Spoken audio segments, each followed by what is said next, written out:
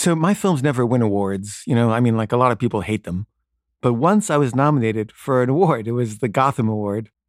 And it was kind of a backhanded compliment award. It was for best film not playing at a theater near you. But I was happy to get nominated for anything.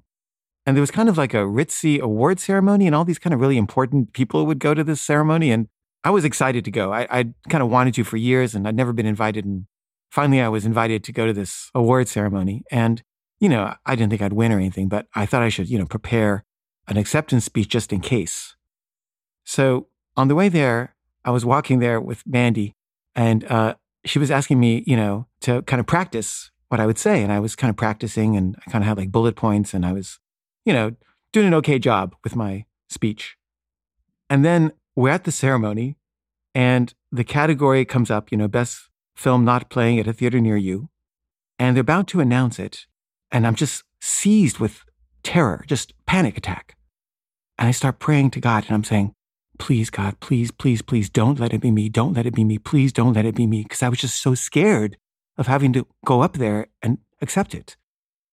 And the woman says, and the award goes to Kaveh Zahedi.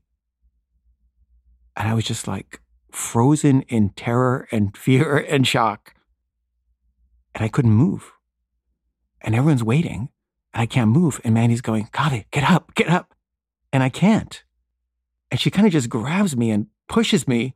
And I kind of like lurch toward the stage. And I was just in shock. And I can't think straight. And they hand me this award. And I look at the audience. I can't remember a single thing I was going to say. And I just start stuttering. And everyone looks at me like with pity and terror. And like, this guy is completely fucking up here.